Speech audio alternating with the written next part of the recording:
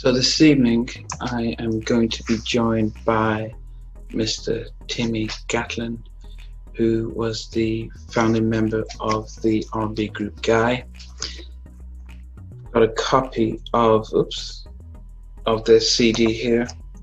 They came out with the Smash It Groove Me, which changed the music game. And but just before the record really came out and blew up, he departed the group, and most of us didn't understand why. And he has gone on to be a successful recording artist and a producer. So we're going to hear his story and bring him in right now. I can see now. Okay. Well, good evening. It's really great. It's a privilege and an honor to finally get to speak to you and have you on our show. Hey, how you doing, buddy? I'm doing very good, thank you. I'm doing very good. You know, it's one of those mysteries, like, you know, the Bermuda Triangle, Area 51, for the New Jack Swing fans, and it's one of the things that your album did was create a genre of fans. So you've got Elvis fans, you've got Michael fans, you've got New Jack Swing fans, and very loyal fans. You know, they just stick to the genre of the music. We know all the writers and producers and everything. But you know, it was, you know, I can remember getting my album and seeing the three of you here. But when the video came out, I was like, okay. And I was living in the UK at the time. We had Black Beat to write on, but we didn't get all the gist. So, and you've been quiet for a long time, so most of us didn't get to hear your story. So it's almost a privilege for us to be able to. Now, where are you calling from? Overseas, I'm in England. Oh, you in England? Yeah, okay. I'm in England. Oh, yeah, beautiful. Yeah, I'm in England. So, but even across from England, I went to college in the US. Even across the UK, loads of people have been really curious about the group and stuff, but we'll get to there. And we've got loads of questions from people from Japan, South Korea, from Nigerian stuff, who asked questions about, they wanted to fight. Wow. Yeah, but I wanted to really go to the very beginning, because it must be the music. It's like, how did you get into the music? I mean, how did you have, where did you learn how to write, produce? I mean, even love the music. Well, it was basically a gift from God. We started out very young. Teddy and I lived 5 blocks from each other, you know, and 3 avenues over. So in New York, I would assume it was just a passion. It was just a passion. It was something that we were self-taught. So you know, observing other musicians and just being excited about, you know, different bands that was coming out at the time. We were so young and so little. People really didn't take us serious at first because we were so young. Yeah.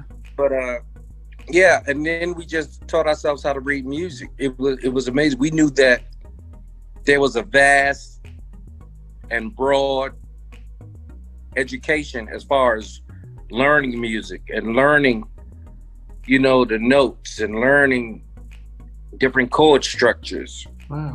And so we took it very, very serious. But it was self-taught.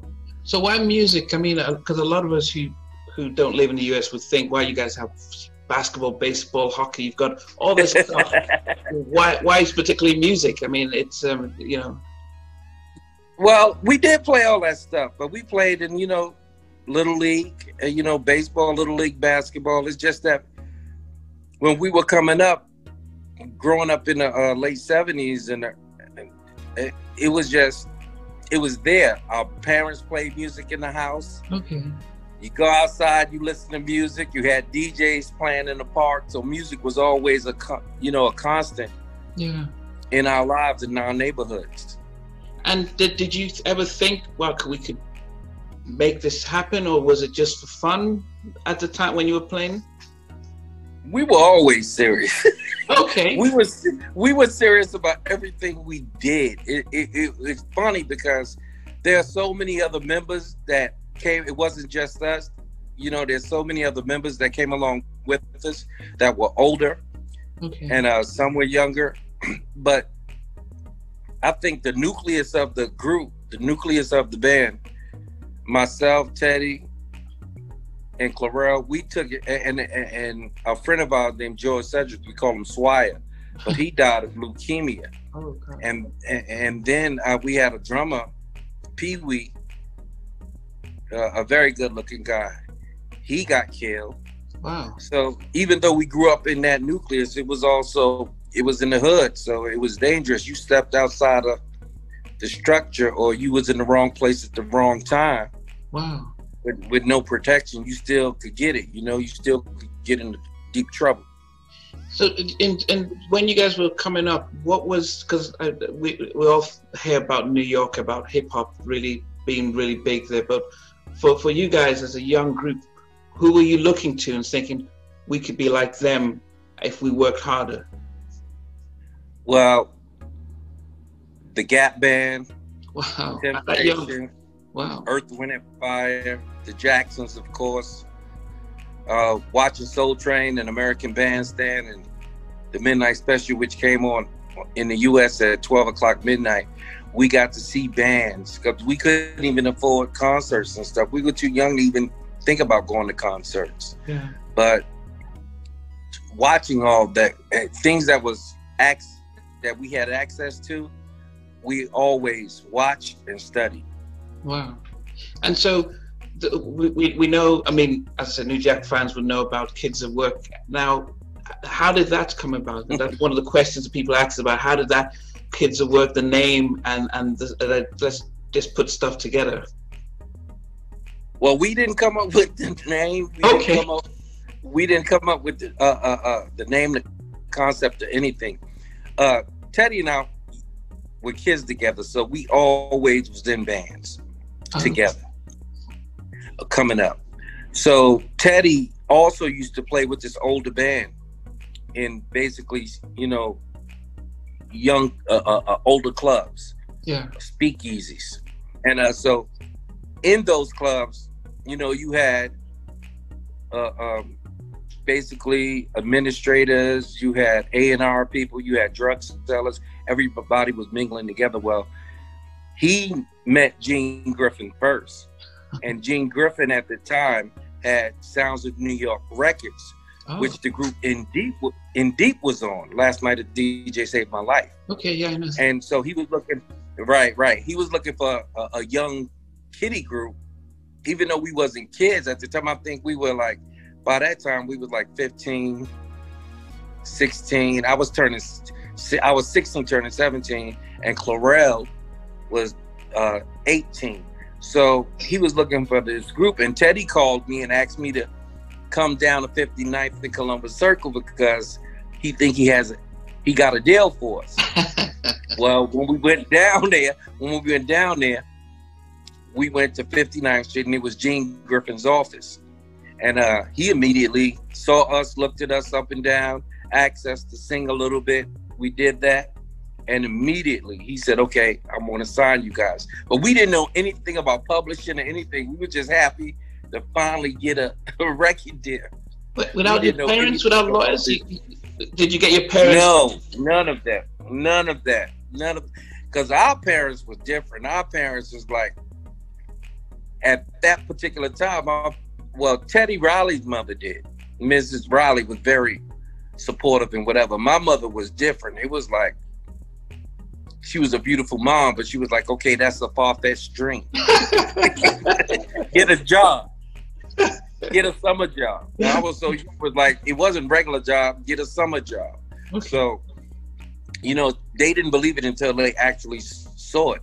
And there's so many levels to this business. Like, you can still have a record deal and still be on the cover of a record and still don't own or have no money. So it was that situation. Wow. Now, you jumped a little bit. What the singing parts, how did you, because it's one thing you learned about playing the music, but what about the singing? Did you go for vocal training, or what did you do? Well, with Gene Griffin, we did. Oh, before you didn't. Yeah, even though we naturally have raw talent, but Gene gave us, sent us the vocal coaches. We have vocal teachers. We didn't need nobody to tell us how to dance and play. Okay. Because immediately Teddy, even at such a young age, it was automatic. Teddy basically played keyboards and constructed. I was made to play bass and sing and dance, and Clarell was the lead singer. So even then, it was already, suggested what each of our positions was. And so I was left to having to write all of the lyrics. Wow. Because I just did that anyway. And Teddy was arranger, keyboard player, co-producer, and Clarell was co-producer and singer, lead singer. Okay, so you've just pretty much said you were writing lyrics. Now, how does that come about? Did you go to school for that? Because we can't all write songs. How did you learn that? By just loving, even though I came from the rough area, when I would have alone time, I would read books like Edgar Allan Poe. I would read books like The Lansbury. I would read books like, I love poetry. I love words that can play off each other. I've always done that. So it came real easy to me to write. It's a gift. It just was easy for me to just write real quick and from my heart. I just, connected to, okay, if I feel this way, whatever I'm feeling, I was able to relate it on paper. So, I guess that complements, because you talk about Teddy being really gifted with the keyboards and arrangements. Did the songs, the lyrics come first, or how did you guys collaborate when you were doing the Kids at Work album? Well, Kids at Work, lyrics came first. Okay. Because I literally had 3 to 4 weeks to write it. An album. Yeah, it was crazy. It was like young kids, but the pressure was put on us immediately. So because we were trying to get Gene at the time, not we, but Gene at the time with his label was getting a distribution deal through Sony. Okay. And so Sony, they wanted to be ready Gene wanted us to be ready when whatever major label came, he wanted us to be ready and already have the songs and stuff in the can. Wow. So we immediately went at it. So we had like 3 to 4 weeks to really write the song. And in Kids at Work case, lyrics came first. Teddy heard it. Teddy put the music to it. I put the bass lines on songs because I wrote a lot of lyrics by playing my bass at the time because I couldn't play keyboards then. Okay. So, and then we rehearsed, translated it to Clarell. Clarell picked it up, and the song was made. Wow. And so you guys, the studio, what about the studio? As young kids, had you been in studios? Did you know how to do the recording, that whole process? No, well, we didn't executive produce or produced the first Kids at Work record. Orville Gilchrist, from an older group that Gene had. We was pissed. We was, because we thought we was going to produce ourselves and play, but that wasn't the case. But did you guys have the ability to do that though? Did you know how to work the studios and do that production side at that stage?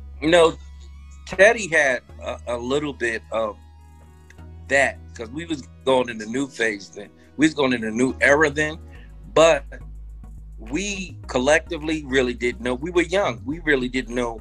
We thought we did, but we learned a lot from Orville Gilchrist, even though we were upset that we didn't have a bigger part in the producing. Yeah. We learned a lot from how, the 24 track, the 48 track board, how to, the knobs, the EQ, all of that work.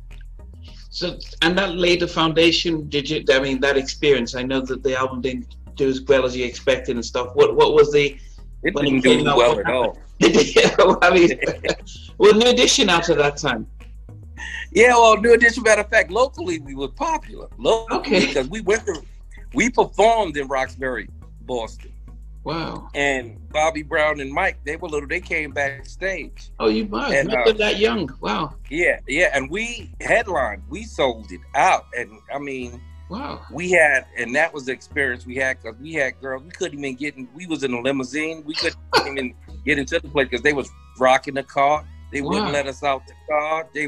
screaming. Because locally, on the East Coast, we were very popular, even though we had a half of a hit, which was singing Hey Yeah. But these kids knew all of the songs. I guess because they were so used to New Edition, they were waiting for something else, for someone to have competition. Yeah. And matter of fact, Bobby and Mike came backstage and said, wow, because they never seen, they thought they had it locked down, but we played live. Wow. So we played instruments and dancing and singing legitimately. Wow. Even though we didn't hit, we had that on lock. What do you think, looking back, and especially now with your career, what do you think what was wrong with why you didn't emulate the success of New Edition at that stage when you had all the talent? Well, first of all, Gene Griffin became incarcerated, so he went away. Okay. So, right at the third single, because Sony really believed in us. Wow. And they wanted to put the record out, but it was almost like a high-profile production deal. Everything was through Sounds of New York Records. So once that didn't happen, it was like we was left in limbo. We didn't know what to do, and the record company wasn't talking to little kids or young teenagers. That wasn't happening. So it was a wrap. You know, we still did at least try to do a couple of shows on our own and stuff, but we didn't have the experience as a manager and stuff back then at all. We didn't know the business. I've heard Teddy say that experience, that's it, R&B doesn't work for me, I'm going to hip hop. What was it for you, like when all that ended? How did you take it? I took it as, I didn't know how to take it at first because we were so young, and you get over the notion of being angry and upset and all these emotions. But then I got serious. I stuck to R&B. It's like that's all I knew as far as lyrics.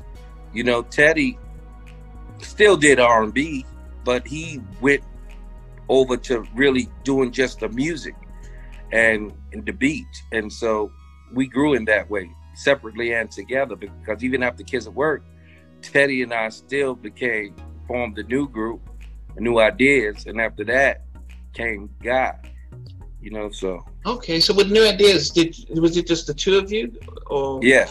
Okay. Yeah, it was just brothers.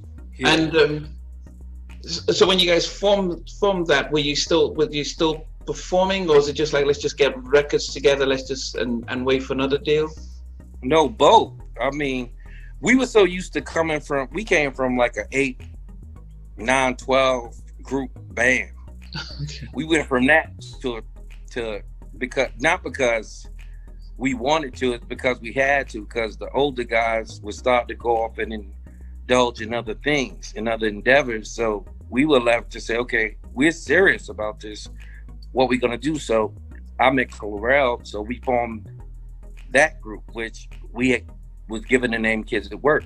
Yeah. After that, when Clarell decided, okay, I'm not gonna cut my hair, I'm gonna do this and whatever, and went against what we wanted to do as a group, then Teddy and I just said, okay, listen, no more members, just let's focus on you and me. So we still traveled, we still went to Chicago, we recorded. Wow. We still came back and did shows like at the Red Parrot and the Copacabana. So we still was basically trying to do something, even though it didn't grow into anything. Yeah. We still tried to do something. And you were the lead singer at that point then? In it was a short-lived thing, but New Idea. Yeah. Yeah, because Teddy wasn't a singer, so it was left up to me to, write and sing. Yeah, and then we've heard the story about how you were working at a shoe company and you met Aaron. What was it about? Were you just colleagues, or did you? We were colleagues. We was working side by side in ladies' shoes, and we were both young, so we became fast friends. And just talking, just going to work every day, co-worker. Whatever, but we was there 2 to 3 months. Okay. And he always used to bug me because he recognized me as being in Kids at Work. Oh. Because locally, we were at some point in time, we was real hot because we had a song called Singing in the Air that played on the radio on WBLS and KISS. Wow. And so he used to bug me all the time. I can sing, but you heard that so much that you were just like, whatever. So one day we was in the stock room getting ladies' shoes, laughing and joking. And Aaron used to have this bad impediment, speech impediment, where he stuttered. And he said, I can sing, I'm telling you, I'm a singer. So I said, okay, mother, just sing. Sing now. He said, right? I said, you've been bugging me forever, sing. And as soon as he opened his mouth and sung, it was a rap. It was like, oh, all right, it's a rap. And we quit that next day. What? Just because you didn't sing? I went straight on faith. I made sure Aaron had food, clothes. He was coming over to my home every morning. We were writing, we were working, we would go to clubs, we'd go to anywhere whatever we had to do, we did. Because when he sung for me, I knew it was like a revelation. I was like, wow, this is it. Wow. And then, what was the plan? Because you read different stories on Wikipedia and stuff as to how it worked out. I mean, I think in one story I heard that you went to Teddy to say, can you come and produce? And Aaron says, no, you need to bring him in. But what was the real story? No, man, hell. First of all, Aaron, at that time, I was the unofficial leader because it was, when Aaron sung for me, Aaron was coming over to my home every morning, eat from breakfast to late night. Sometimes Aaron would sleep. I had a studio, but the way the studio was set up, it was like a giant living room. Okay. And Aaron would sleep on the couch, and we would go right back at it the next morning. So it wasn't, no, not at all. So what happened was I called Teddy, because Teddy and I was still thick as thieves. I could call, even though he was working at the time on Heavy D and Kool Moe Dee and Keith Sweat, I still could call Teddy at any given time, and Teddy would pick up because we had that attachment. Yeah. So I called Teddy and asked him, I told him I had this new idea because God gave me a revelation. He gave me the name, he gave me the group, he gave me the style, the concept, everything. It was like a vision. Wow. And so I called Teddy and said, I didn't want Teddy to be in a group. I didn't ask him to be in a group. I just said, yo, I need you to help me produce. Okay. This new group I'm trying to do. And I got this lead singer that, man, I'm telling you, he sounded exactly like Charlie Wilson. Exactly. And he said, word? I said, yeah, man, this dude is crazy. So Teddy said, all right, listen, I'm working on, I believe it was Kool Moe Dee. I thought it was Keith, but no, Keith would have came out because all of us was tight-knit. If it was Keith's session, Keith would have came out. That's how close we were. Mm-hmm. So it had to be Kool Moe Dee. So we went down to the studio, and Teddy took us into the vocal and the piano room and said, all right, man, let me hear what y'all got. Let me see what you got, Timmy. I know you can write, but let me hear what y'all got. So I got on the piano. By then, I learned how to play a few chords. Mm. And I played a few chords and played him the song. And Aaron sung. When Aaron sung, you could see Teddy's eyes light up. And then when Aaron got on the piano and played and we sung, then Teddy said, I'm down. But I don't only want to help you, I want to be a part of the group. So for me, that was like, okay, no problem. Because Teddy had access to the big recording studios. Okay. So we was like, okay, no problem. And we went from there.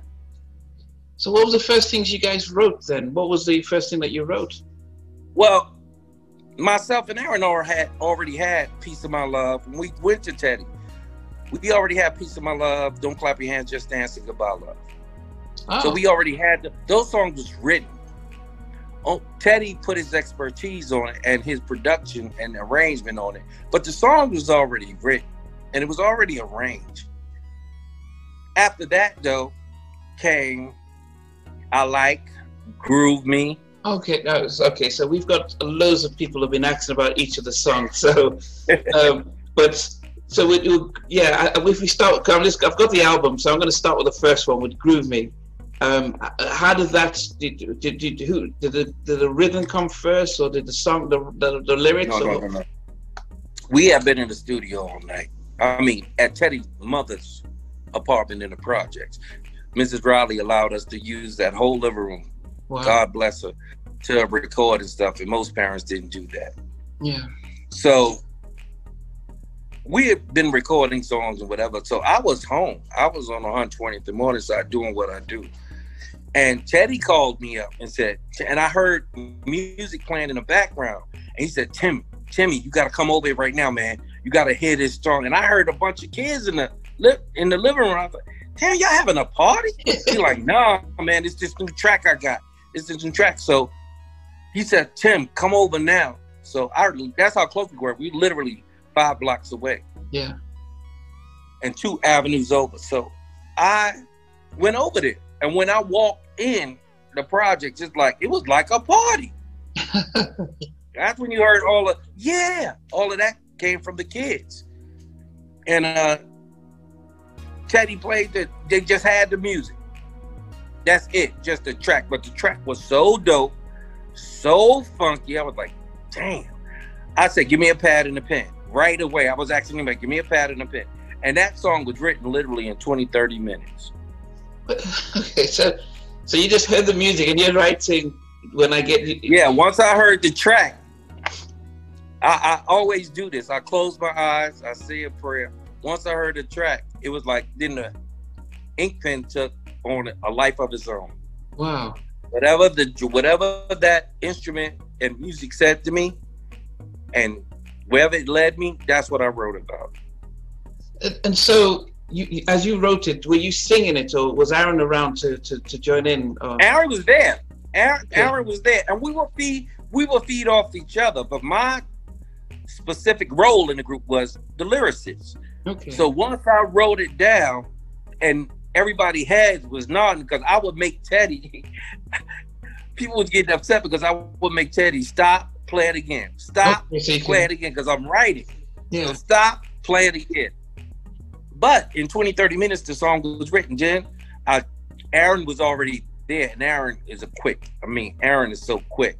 It's like it was like God sent, because we would feed off each other. Wow. And I showed Aaron the lyrics once. He kept singing it down, went into the bathroom, put the towel under the door.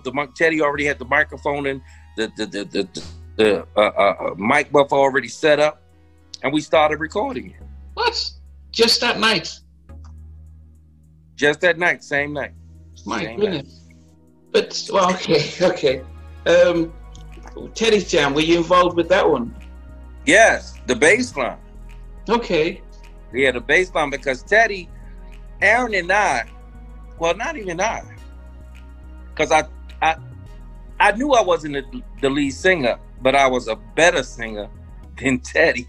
Okay. But my job was we can't compete against Aaron, but we in the group. So all of us have to have different styles. Yeah.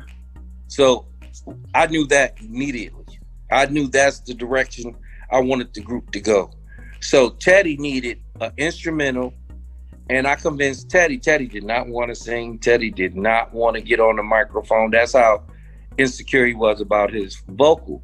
Yeah. But what I told Teddy, listen to Cameo, listen to Larry Blackman, listen to Roger Troutman, Zach, listen. We make this new. Take the old and make it new. That was our whole concept. Take the old and make it new. Wow. And so Teddy did that with Spend the Night, and Teddy had the instrumental. No, we just want to start with that. We'll go down because Now, but it's interesting you've cleared that up, because in the report you get, it says that Aaron convinced Teddy that you need a jam. No. Yeah. Hell no. Aaron was worrying about Aaron. It was my concept. Yeah. It was my concept. Even if they was on this Zoom, I will tell them. It was my concept. Yeah. It was my vision. God gave it to me. Yeah. Jesus gave it to me. It was my style. That's how I dress. It was my songs. Yeah. Everything. But we collectively came together to make God. Yeah. But even when I came came to them and said, this is the name of the group, they laughed, because back then it was like, how can a group be called one guy? Okay. How can they laugh? I got laughs from everybody, even people that was close to me. When I told them, yo, the name of the group is God, they were like, how can a group be called one person? Back then, and that's how it was. Wow. How can a group be called one person? Yeah, and so that's how that happened. What about Don't Clap? Now, Aaron didn't convince. Aaron didn't convince Teddy to sing. No, that never was like that. Aaron supported Teddy and said, yo, you can do it. Almost like a cheerleader. Once I told Teddy, Aaron would say, yeah, man, you could do it. Just believe. One thing Aaron is good at is coaching. He's a great coach. But I told Teddy, yo, you have to, it's not just going to be the Aaron show. We a group. Yeah. So we had to convince. Now, Aaron did go in the booth with Teddy and stand outside the booth and guided Teddy on every note. Because when Teddy sung Spend the Night, literally it was line by line, almost like when you seen the movie Ice Cube and DOC helping Eazy-E. Line by line, even though Eazy-E wasn't a rapper. But he had that tone, so it was like line by line. That's how Teddy was. Wow. Teddy didn't come out singing. Now, once Teddy got confidence, it's just like Eazy-E. He wanted to sing everything. Okay. But that wasn't Teddy's position at all. Okay. No, it's good that you cleared it up, because I said when you're trying to get information, it's Wikipedia and internet would have all this stuff. So it was good that you cleared it up. Don't Clap, Just Dance. Right. Don't Clap, Just Dance. What about, because you know the worst thing about the album is that it doesn't give any credits. It doesn't tell us who did what. It was a reason for that. Yeah, I know. Because they tried to get my name off the record. They tried to get my picture off. They tried to do a lot of things that, at the time, Gerald Bugsby and Lil Silas, who ran MCA Records, was like, no. Yeah, you know. It's not happening. Don't Clap. And Teddy, you still hear these stories. Even though I love these guys, you still hear these different narratives. Yeah. No, that's why I said. You still hear.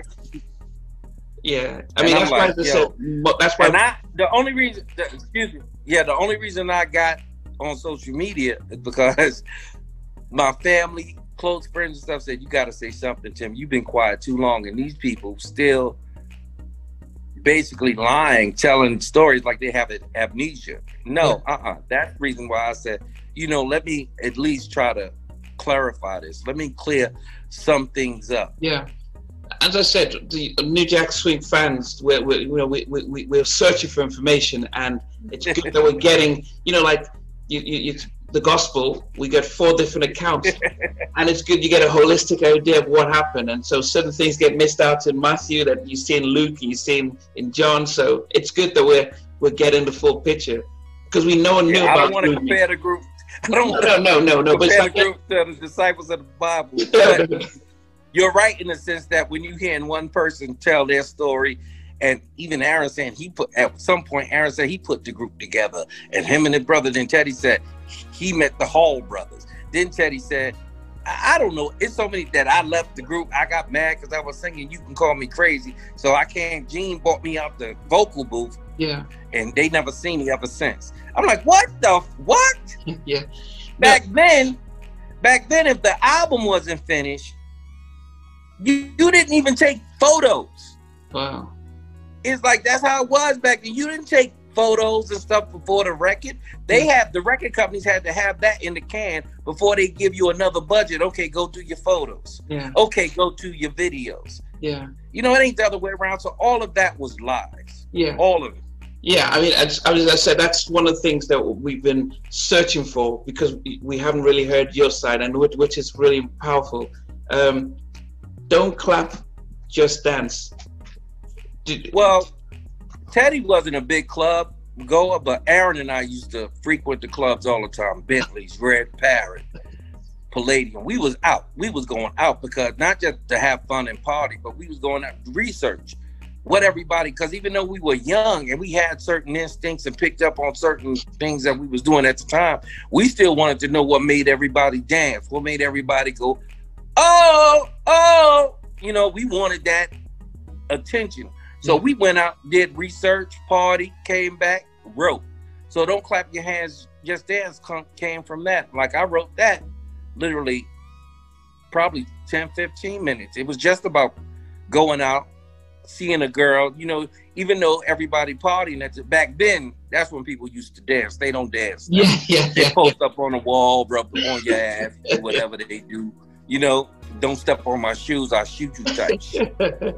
So, but back then, it was dance. We danced. And every now and then, you would dance, but you saw this fine girl who probably went out with her sisters or whatever, or her friends, and she was the one that's turning everybody down. Like, no, I'm good. No, I'm okay. No matter whether the hit song come on or whatever, she was chilling. So that's what I wrote about. Wow. So did you have, when you were writing, was it that you could just visualize something and just put it down? Was exactly. That was it. Hey fellas, there's a girl that's on the wall, standing slim and tall. I think that's all she wants to do. Oh, I see a move or two, sneaking out her attitude. Girl, make up your mind. So it was like, if you don't want a group, but I added that word groove, even though, because I grew up on that old groove thing, but I wanted to bring it back. If you don't want a groove, that is fine. Oh, you know, and once I wrote those lyrics down, Aaron took it on from there and gave it life. My goodness. Were you surprised at how easy it was coming for you to be able to just write stuff down like that, or did it just become natural? I was very, very, very surprised. The first time that I wrote lyrics, it was like, because we used to, when I picked up bass, because again, Teddy and I grew up with these older bands, so once they moved on, and Teddy said, you got to learn how to play bass, so we stuck. So that's the instrument I picked up. But then we got into another band, and we used to do covering songs, but we got tired of that. So the first one that started to write, even though it was a corny song, I wrote a song called We're Rocking. And so I knew then, it was like, and I was surprised because I was like, Jesus, how can I write? I almost like had an out-of-body experience because I attempted to have a piece of paper and a pencil. But in minutes, I wrote a song. Even though it still had to mature, it still had to develop, it was easy for me to just write. Wow. I was surprised myself. I always remember Paul McCartney talking about how he came down, saw his wife, and wrote, yesterday just came in his head, and he just wrote it down. And I think at that moment, I realized that people like yourselves who can just write effortlessly, like it's a gift. It's a gift that I can't just try and do it and go to writing school. That it has to be it's a gift. You don't overthink. It just comes. It just comes. I've tried to overthink and write some more, and it never works.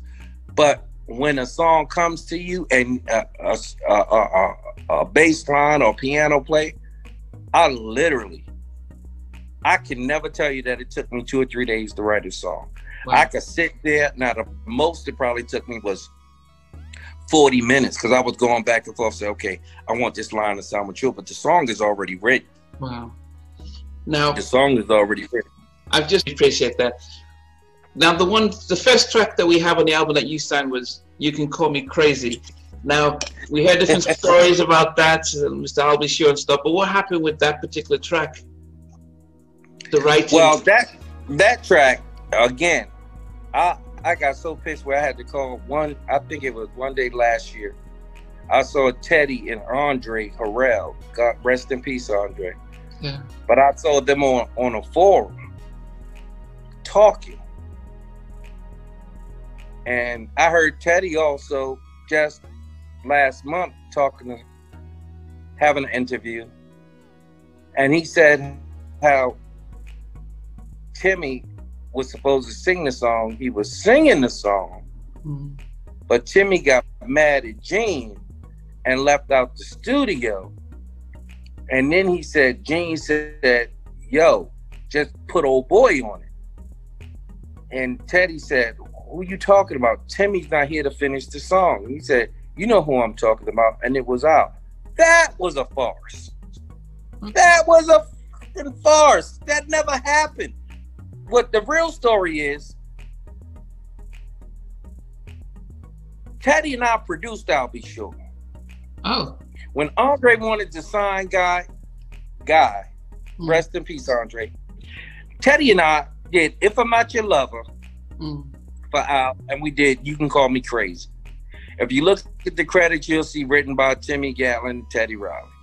Produced by Timmy Gatlin, Teddy Riley. If I'm Not Your Lover with Slick Rick. We also did You Can Call Me Crazy. But we were working on Guy simultaneously because Andre Harrell gave us a big ass deal. So we were going back and forth. But Teddy was already known as a hot producer. So Teddy stopped everything just to finish up Guy, to work on Guy, because he was still getting demands to do hip hop. But it's like, what the little money he was getting for that, because Teddy wasn't getting no big money for Heavy D and them in the beginning at all. He getting a couple of $1,000s, even for Keith Sweat. I doubt if he made 20 grand for that whole first album. But with Guy, Andre gave us a deal for $500,000, so that became the priority, a legitimate priority. So he asked us to write for I'll Be Sure. So we wrote If I'm Not Your Lover, You Can Call Me Crazy. But when Gene came into the picture, and we were writing songs for the Guy record, Gene said that song is too good. We taking it back. Okay. We're taking it back. Timmy, you gonna sing the song, because it's your song anyway. It was my song. I gave it to Al and said, okay, I can write others. So that's why Al vocals was on the song. But if you listen to the record, Al sing the first verse. And then if you listen, I'm singing all of the second verse. Oh. So it makes sense. If why would I be singing the second verse to a song if I left the song and gave it to Al? Why would he be singing the first verse? Yeah. What was your? I mean, how did Al take it? That you're taking back a song that he already started working on? Was he upset? Me and Al is very close. Me and Al, we don't see each other every day, don't talk every day, but Al just sent me a text 2-3 days ago. And me and Al is dope, and he knows you too. Yeah, he knows you. He knows about you too because he commented on the halftime chat. Okay. Or the flyers and the videos you kept sending out. So me and Al are still cool, but he understood. Al has always been a charming business type person. He understood. He didn't like it. Yeah. But he understood. And at the time, we was the only one that was on Uptown at the time was Heavy D, I'll Be Sure, Heavy D, and Guy. Okay. So we was the newcomers, the first band. He had the Uptown Girls or whatever. Yeah. But we were the first self-contained, even though Al and Kyle West they were the first self-contained. I'll take that back. Al and Kyle West and Heavy D, they wrote their stuff, but it was still, they had help. Guy was the first coming into this. First, let's take it over. First self-contained, we executive produce our own record, everything. Wow. So we was the first ones to do that on Uptown. Now, but yeah, You Can Call Me Crazy was a song that we wrote for Al. And then Gene said, take it back. And that's why it's on the Guy album. Wow. Now, when he said that, did you guys not think, well, no, I could write another one? Or did you think, yeah, it's a hot record, yeah, we should take it back? I mean, how did you take it when Gene was saying? I told him, like, why are we doing that? If we giving somebody something and they paid us for, why are we going to do that? It was like, why? It was unnecessary. It was unnecessary. It's like, especially, we had so many other songs in the can. Me and Teddy was writing and having songs done every day. Me, Teddy, and Aaron. So it's like, okay, what? But it was a power move, that I didn't necessarily like. Some power moves are called for, but this was unnecessary to me. It was like, that don't make sense. Yeah. One of my favorites is Piece of My Love. And I remember seeing some other songwriters comment on it recently about you can have all of me, but I'm not totally free. I mean, how did you? You can't have. You can't have. Yeah. How did you come up? Totally free. Yeah. How did you just think about what was going through your mind? Well, Aaron and I, this is like in the beginning when Aaron first started coming to my house and stuff. We were young. We knew out the gate that it wasn't about one person. Even though at the time I had a girlfriend, but we knew that it wasn't about one person. Right now I'm focused on my dreams. And so we were still going out partying, talking to whoever we wanted to talk to, connect. You know how young guys do. So when we came back to write, I remember I had a Casio keyboard and Aaron started playing chords on the Casio. Aaron could literally play chords just like Teddy. Wow. Probably better when it come to church. But Aaron started playing chords.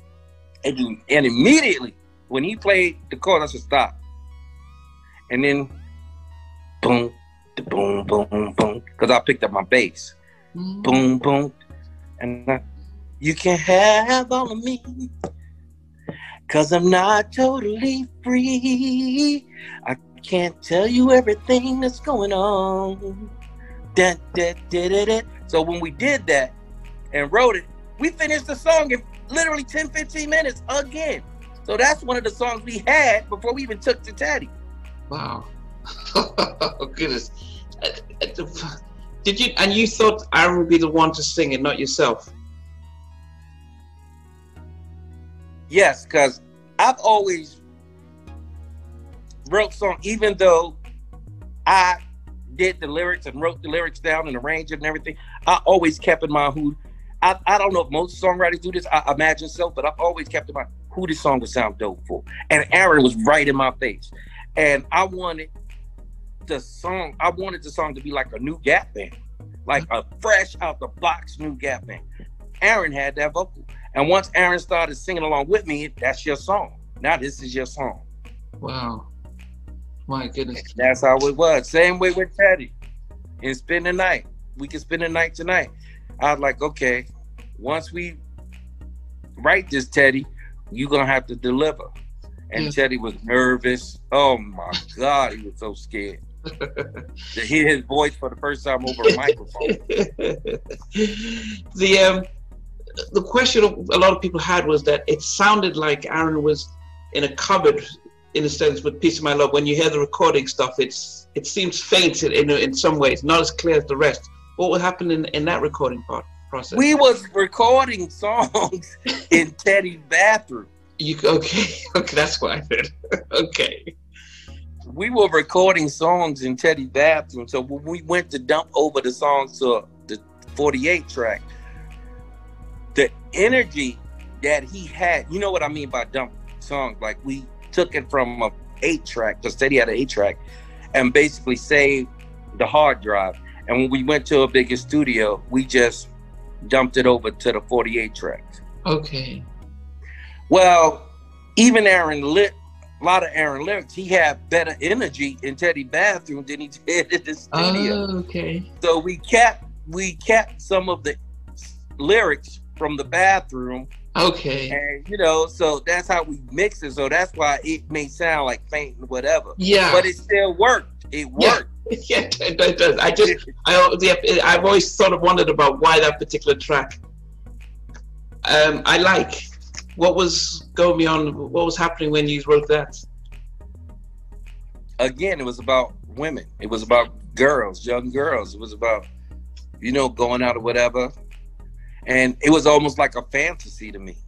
Because you know how you meet someone, you go home, you think that may be the one, and you dream about it the next night.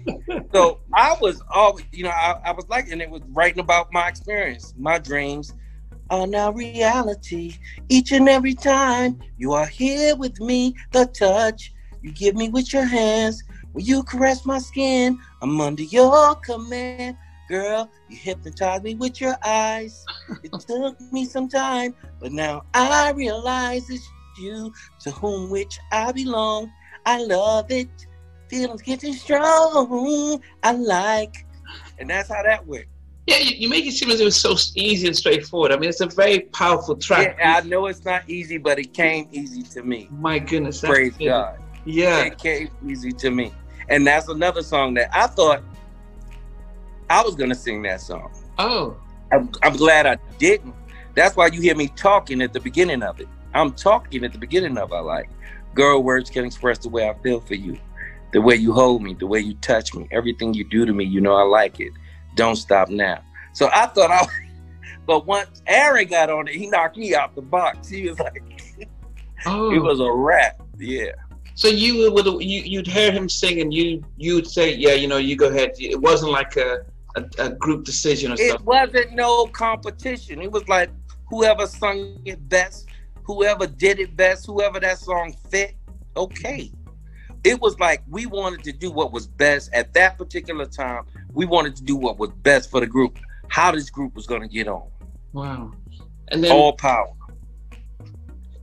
We got number 7, Round and Round, Merry-Go-Round of Love. I had nothing to do with it. Nothing.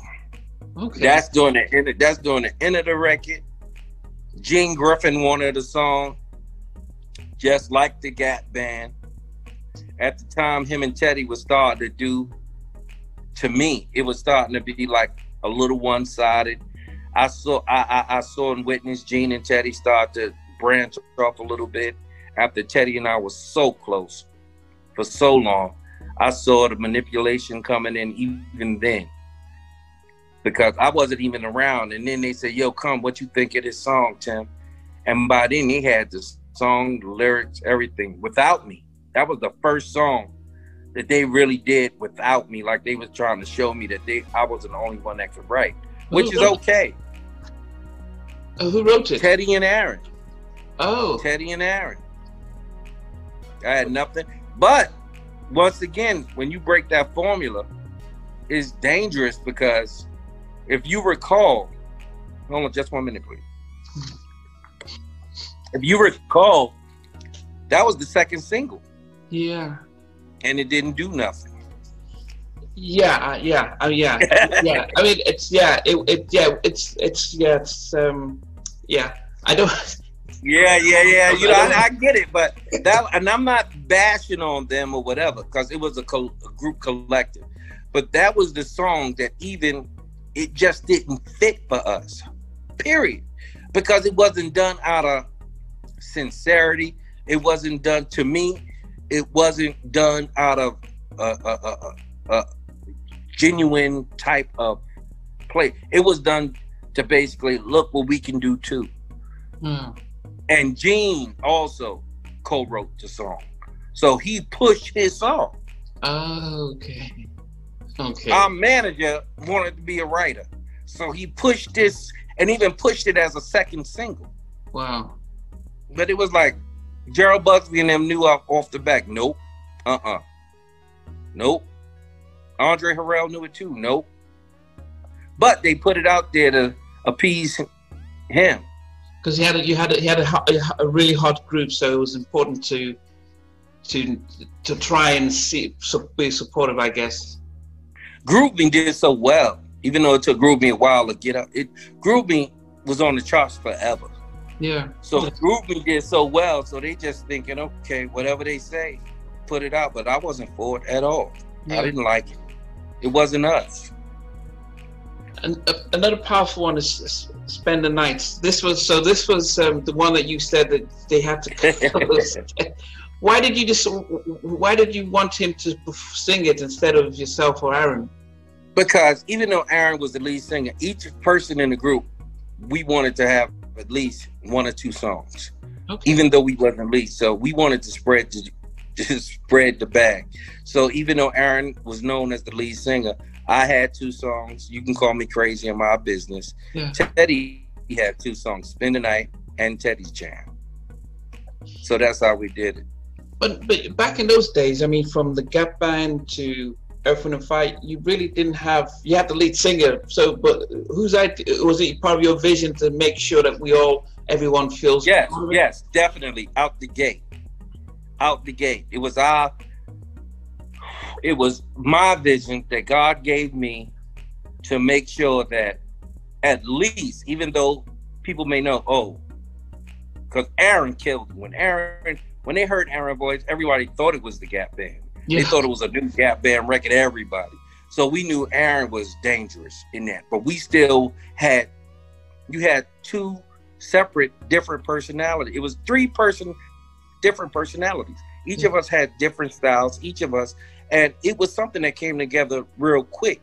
It's just that people started to believe that they were the king instead of all three of us being the king. Because if you had Aaron, Timmy, and Teddy, that, you know, it was still, the group was so talented that with no help of the record companies or whatever, we still had individual success, all three of us. Yeah. So that's how talented the group was. Yeah. But, you know, once one person stopped thinking, oh, I'm running the group, and which was that, and I don't want a bag or just not a Teddy bag or Aaron bag. It's just that I didn't like Merry Go Round of Love because it was a Gene Griffin doing that said, okay, let's put this song out because even though his name is on all of the records, Gene Griffin didn't write.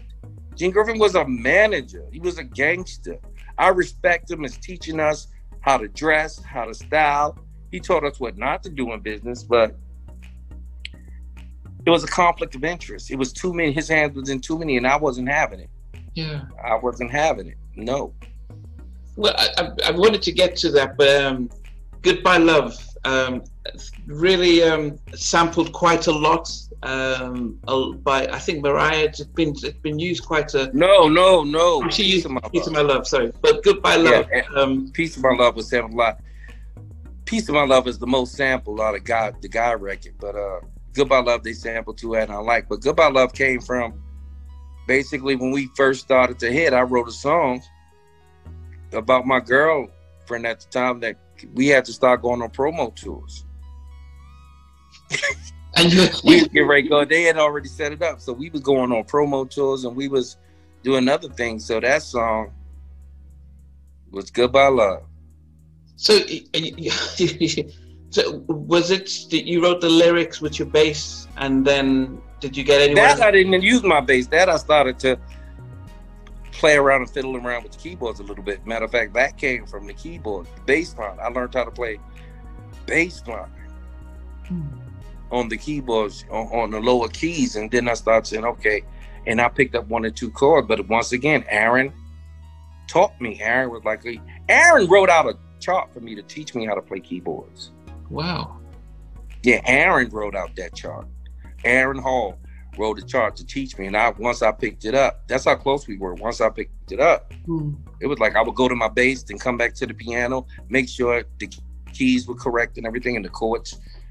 And Goodbye Love. That was a song I wrote that we were getting ready to go. So it was like, well, I'm not married yet or whatever. Goodbye Love. Who was the female in the background? Tammy Lucas. So you guys have known her for that long, wow. Yes, Tammy Lucas. Tammy Lucas. My goodness. Lucas. Yeah, I mean, most of us know her from singing backgrounds with a lot of other stuff, but we didn't realize she'd gone, because, you know, she nothing in here, so, yeah. I don't understand. It's like, okay, you have all the success that you could possibly have 32 years later. Why are you not? It was so, we didn't create New Jack Swing, and we didn't do this by ourselves. First of all, it was God, and it was so many other entities and people that supported us and helped us and sung with us along the way. Why not give them light? I never understood it. That's why I stayed quiet for so long, because I didn't want to come across as the disgruntled person that got kicked out the group and whatever. I had success on my own. God bless me, I was able to own my own publishing, so I'm good with it. Yeah. But it was just that this same narrative kept going on, and every time you heard the story, it was a total different story. Yeah. I'm like, okay, stop. Enough is enough. Yeah. What about My Business? Because this was the one that you sang. But what was going through your mind when you wrote it? Well, you can call me crazy and My Business. At that time, that was the last two songs that made the record, because I was so focused on making sure everybody else had their songs And then when I saw my best friend at the time, Teddy, that I protected and loved and cared for, start to be manipulated, and he started to lean more towards Gene Griffin. And then I wanted to get married on You. I got engaged on You Can Call Me Crazy, and everybody was thinking I was stupid, I was crazy. Wow. You gonna mess up the group. So that's why I wrote You Can Call Me Crazy. My business is stay the hell out of my business. Business is literally stay the hell out of my business. I'm tired of people always ask. Did they know? Yes, I knew. It was. Did they know what the meanings behind the songs were? Yes, I always wrote from my heart. We wrote about clubs and we was having good times and fun, I wrote about that. If we wrote about being with a certain significant other and now we gotta go, we wrote about that. If we wrote about Teddy and what he was going through and whatever, I wrote Spend the Night. When he liked this little young girl, I wrote about that. Wow. If we wrote about, if Teddy needed a song and he needed to just dance and create it, we wrote about that. I had nothing to do with Merry-Go-Round of Love. I had nothing to do with that, but other songs that have everything to do with it. So of course they knew my business, listen to the lyrics. I'm tired of people always asking me what's happening, what's going on, trying to get into my head. Why don't they leave me alone? I want to say, why don't they leave me the alone? That's what I wanted to say, but I didn't. Some of the questions that people ask is, were there other songs from that album that didn't make the album that you guys wrote and created? Yeah, plenty of songs. I mean, we had a lot, like My Prerogative. What? We had songs that the group Today did, Him or Me. Me and Teddy wrote songs that he gave the Boy George, Don't Take My Mind on a Trip. Yeah. We had these songs Teddy and I did together. And they was passed out to their own needs after I left. Okay, so you hadn't recorded, so there wasn't one that the three of you recorded, but then didn't make the album cuts. It was just that these were the 10 that you recorded as a group. Yes, okay. Exactly. Okay, so I think the big question that and I've seen a lot of your interviews about what really happened and stuff, but was it a case where you were watching what was happening, how your very best friend was being manipulated by Gene? I've heard Andre Harrell, I think 2 weeks before he died, give an interview with Kenny Burns talking about how Gene came to his house at 6 in the morning to get the publishing from. So it's quite known that he was quite a tough character. You noticed what was happening, and was it like, and we see in some films where they all vote and say, yeah, we vote for you out, like they did to Bobby Brown? How did the exits happen?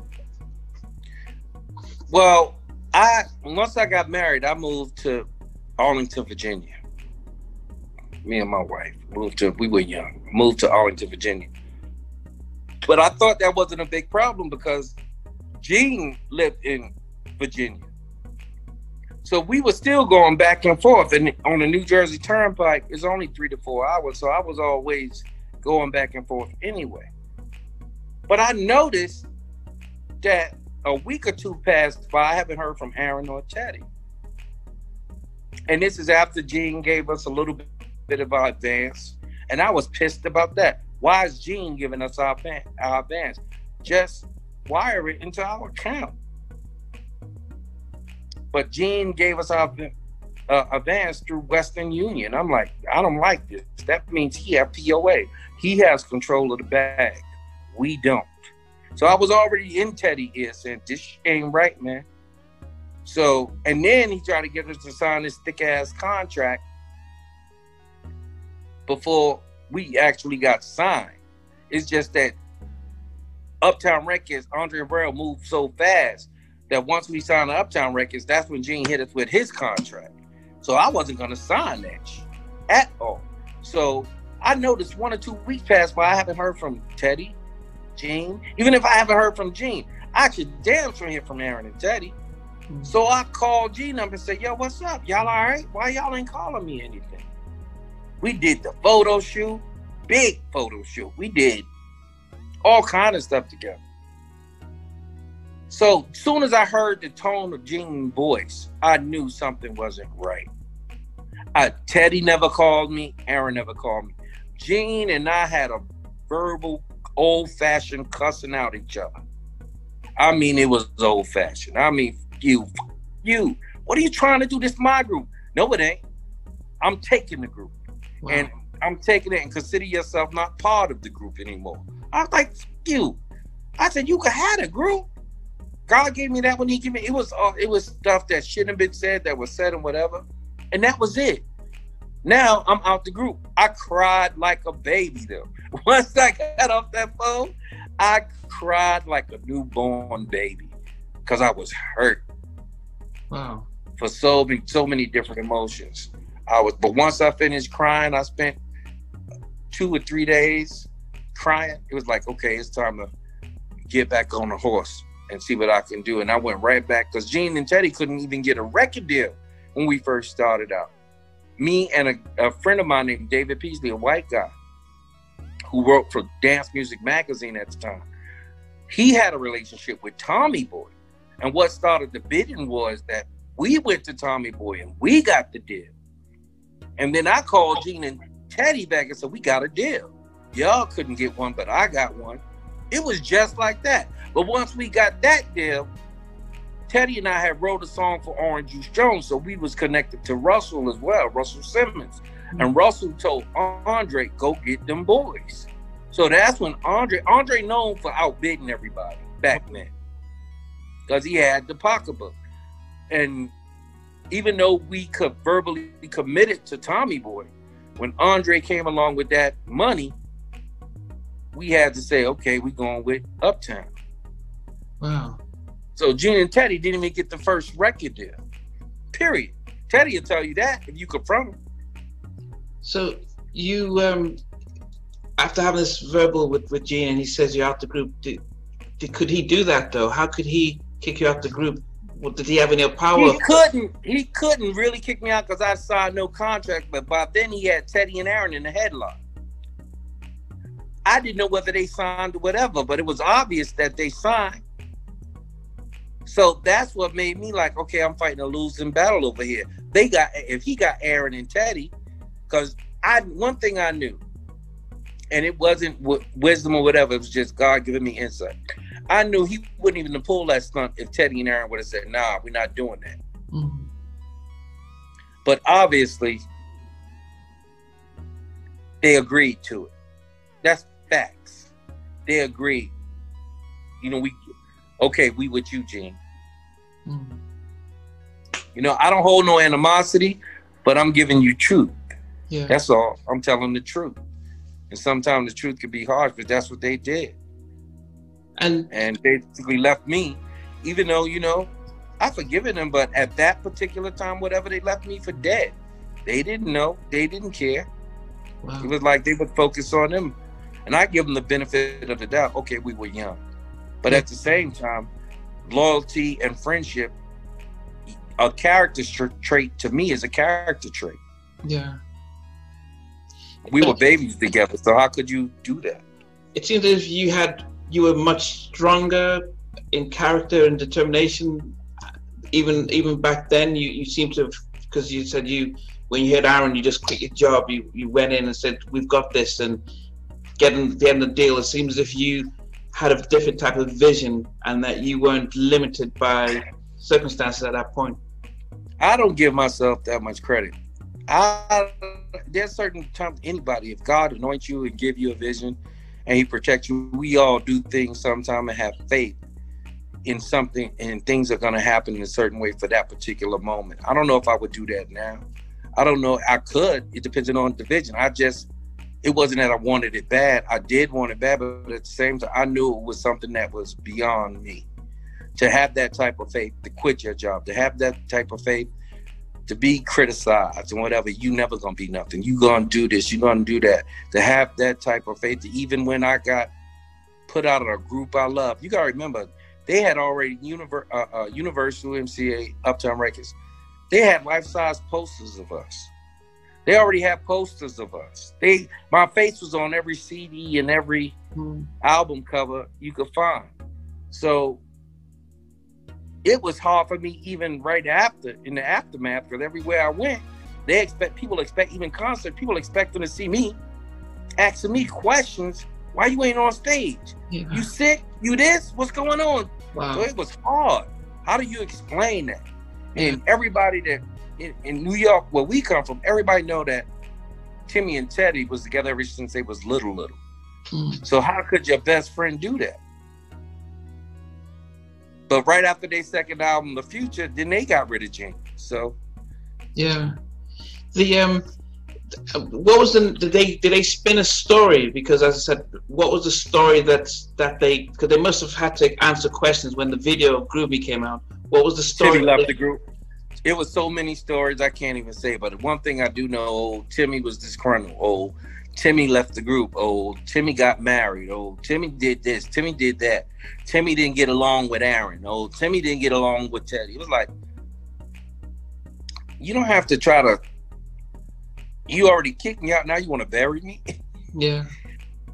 So it was that's how I felt. Yeah. How did you, full-time job, I'm a therapist, and I can't imagine the world, what that's like, just you're creating something, your friends leaving you, the video's coming out, you've got the biggest track in the country, and you're not part of it. Did you then think it's over, or did you think I need to pack up and move forward? Because that was another question someone asked is, what did you do next? In the midst of all this, I did think everything that I worked for, everything God gave to me is over. I did think that in the beginning. Yeah. But in minutes went by, and I said, okay, God, if you could give that to me, you could bless me with other things, because this wasn't my doing. I cried like a baby. I prayed, and then got back to work. And I called up the same people who we verbally committed to, and I was wondering, I'm thinking to myself, Monica Lynch and Tom Silverman ain't gonna even want to hear my voice. And my girl at the time said, call them. Just call them. You wouldn't know if you don't call them. And they had already heard the story that Gene Griffin, because everybody knew who Gene Griffin was and what type of person he was. So they knew it wasn't me. So Tom Silverman and Monica Lynch paid for my airfare, gave me money up front, said come down and do some demos for us.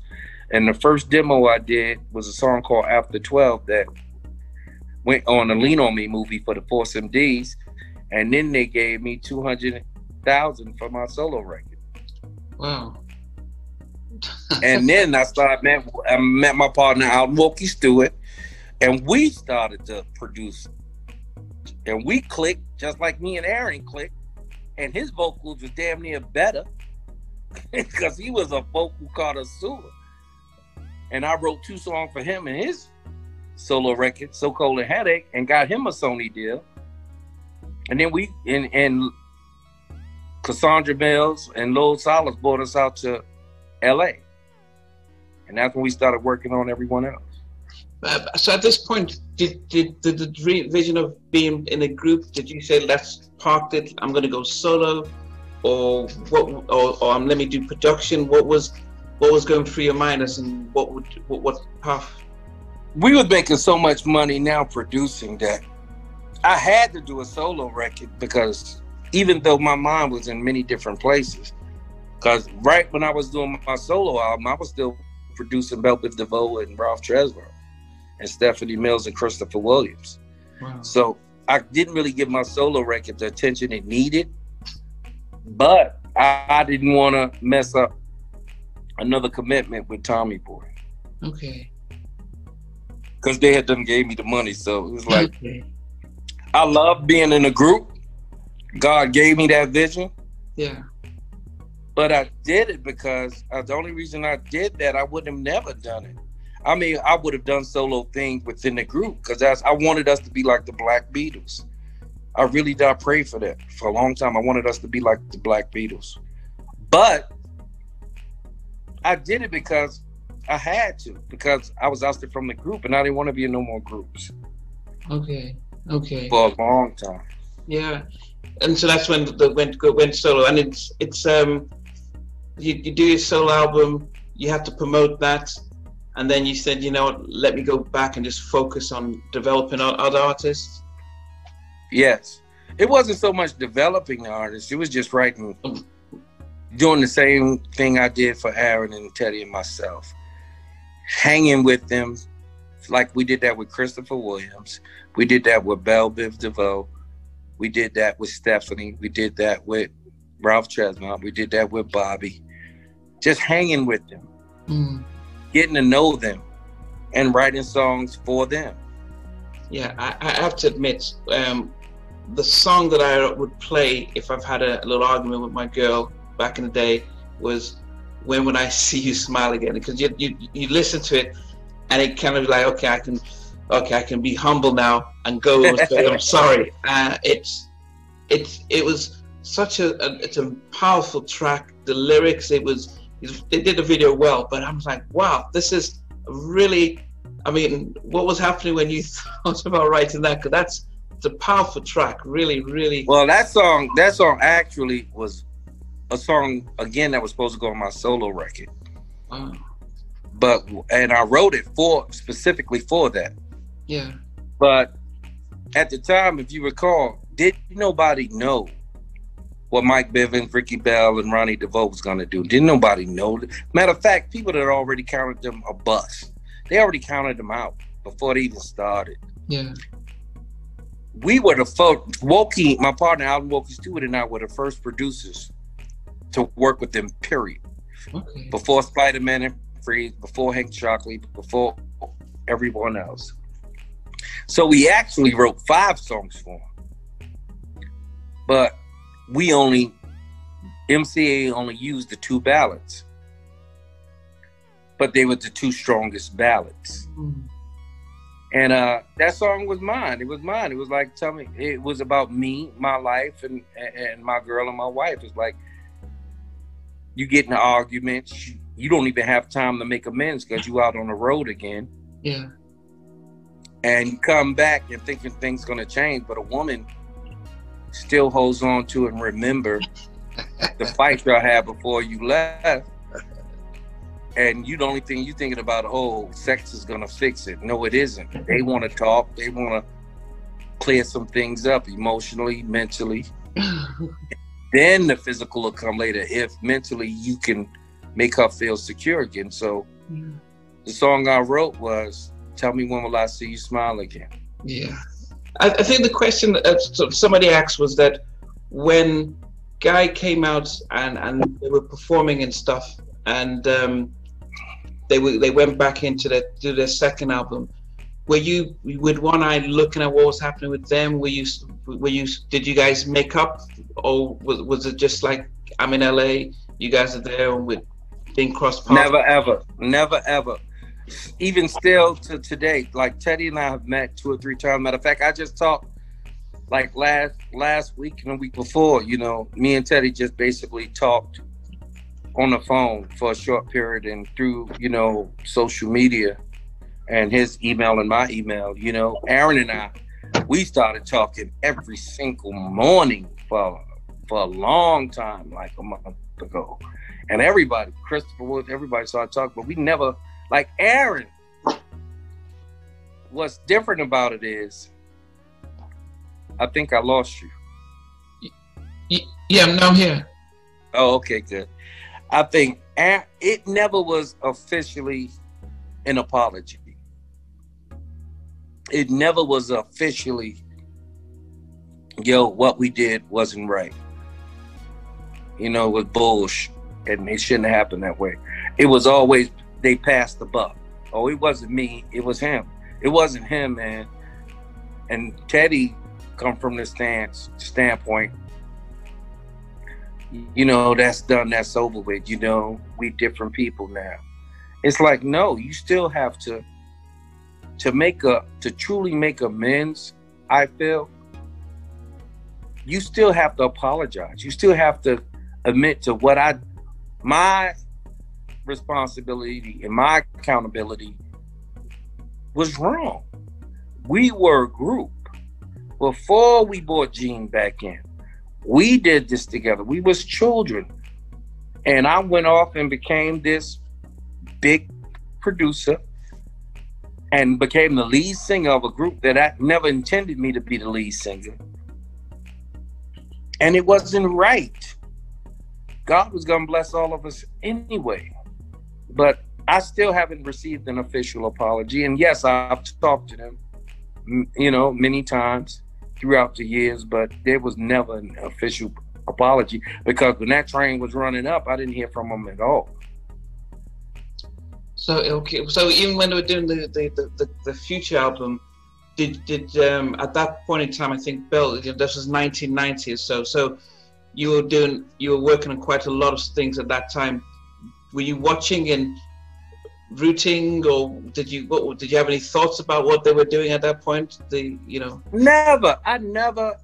Of course, anybody I will be lying to you if I said once a group and you heard the name that God gave you and a group come on and put out a record, that your attention ain't gonna go there. But I had so many other people coming to me. You always have those people that's coming to you saying, this is what's happening, this is what's going on. Have you heard this? And they have it and play it for you. This is what someone said. This is how it's going on. Timmy, listen to this. How could this person say that? I was there. And that's how it was. Yeah. So when the Future record came out, I seen the video because they debuted it on BET. But once I saw Teddy singing lead, I was like, the direction, the whole mission of the group has went sideways. Mm-hmm. I guess it explains the difference between the original Guy album and the Future, because the sound was quite different. The Future sounded very a little bit more mechanical and stuff, and it seems to have lost the soul that the original album had. But I think most of us didn't really understand, just thought, well, that's how time moves on and stuff. But I can now... No, that wasn't how time was. It was a total different vision. Mm-hmm. It didn't have the same... I mean, I don't care if you hear Earth, Wind & Fire in 1972 compared to 1990, whether you liked the song or didn't like the song, or even today, they still have that same formula. Yeah. You get those horn structures, you get those bass lines, you get those marvelous background singing, you get that Philip Bailey, and you get that a Maurice White combination. Yeah. Guy, literally in 1 year, you go totally bananas and flip a whole sound. I didn't appreciate it. I didn't like it. The only song that I thought was decent, but it was so separate from the rest of the album, was Let's Chill. Mm. Yeah. It was a decent ballad. Yeah. But it wasn't a strong ballad. Like, you couldn't put Let's Chill up to Piece of My Love and Goodbye Love. Yeah. You couldn't put it. Yeah. You just couldn't if people like the song. But you could put, I'll tell you, I don't give a damn where I am. Play Let's Chill. Then I'm going to come in and play Piece of My Love. Mm-hmm. And you tell me which one is better. Yeah. I play Goodbye Love. You tell me which one is better. Yeah. And that's how I saw it. I could play all my ballads. I could play When Will I See You Smile Again? I could play I Do Need You, Promises, Promises. Mm-hmm. You tell me which one is better. So that song, it was just the song was exactly what it was. If you want to chill out, play the song. If you want to make love and you want to make up to your woman, play my songs. Yeah. Now, I noticed you did Make You Sweat, but then Keith talks about bringing Teddy in do some of the do a little bit of the remix on it. That's a lot. That's a lot. And I still got mad love for Keith. Teddy did the whole first album. Yeah. Okay? But by the time Guy came out and Teddy and Gene became GR Productions, they started charging everybody a lot of money to do one track. Keith Sweat is very frugal with his money, so he didn't have that. He couldn't use Teddy. He could not use Teddy, period. Teddy never touched Make You Sweat. If Teddy had a touch Make You Sweat or whatever Keith is saying, his name would have been on it. Period. Teddy's name would have been on it. Because at that point in time, Teddy was hot. Keith, I was just starting to become a producer. This is way before Chris, Bell Biv DeVoe, Ralph, Jasmine Guy, all of that. And Stephanie Miller. Keith knew where the sound came from. Because we all grew up together. Keith knew that I was the lyricist songwriter. Because we all grew up together. Keith watched us grow up. Keith is like 3-4 years older than me and Teddy. Wow. Probably older than that. Keith and I used to ride the train together, fussing on the train. Because Keith worked on Wall Street and I was going to high school. So we would fuss on the train about whose song's going to be better and whatever. By that time, Keith was working on his second record with a lot of pressure on him. The sophomore album is always more pressure than the first. Yeah. But he didn't have Teddy. So Keith is he's a dope songwriter within his own right.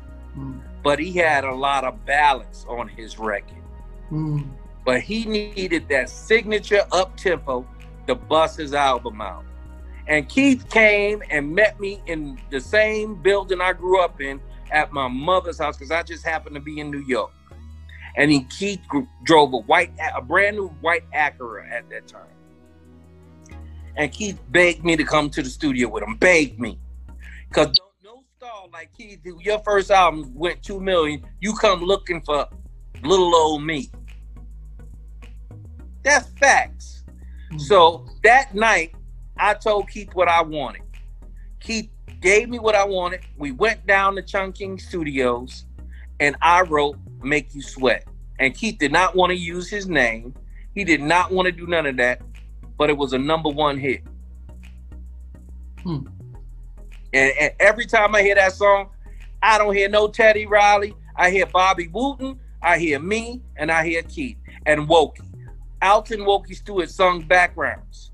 Because Wokey was under my wing. And I called Wokey to the studio. You gonna sing the song exactly like this. These are the lyrics. You gonna sing, and Wokey sung Make You Sweat. Wow. There's no other additives. Now, if Teddy did a remix somewhere, whatever, I don't know about that. But for this song, song that we did, Make You Sweat, Teddy had nothing to do with it. Period. Okay. Yeah, I mean, as I said, that's why it's important to get your side, because when you trades, magazines and stuff, because if you're silent, it could be written here and there and everywhere. Because as I said, people probably realize, he worked on the first album, more than likely did something there. As I said, those who don't really.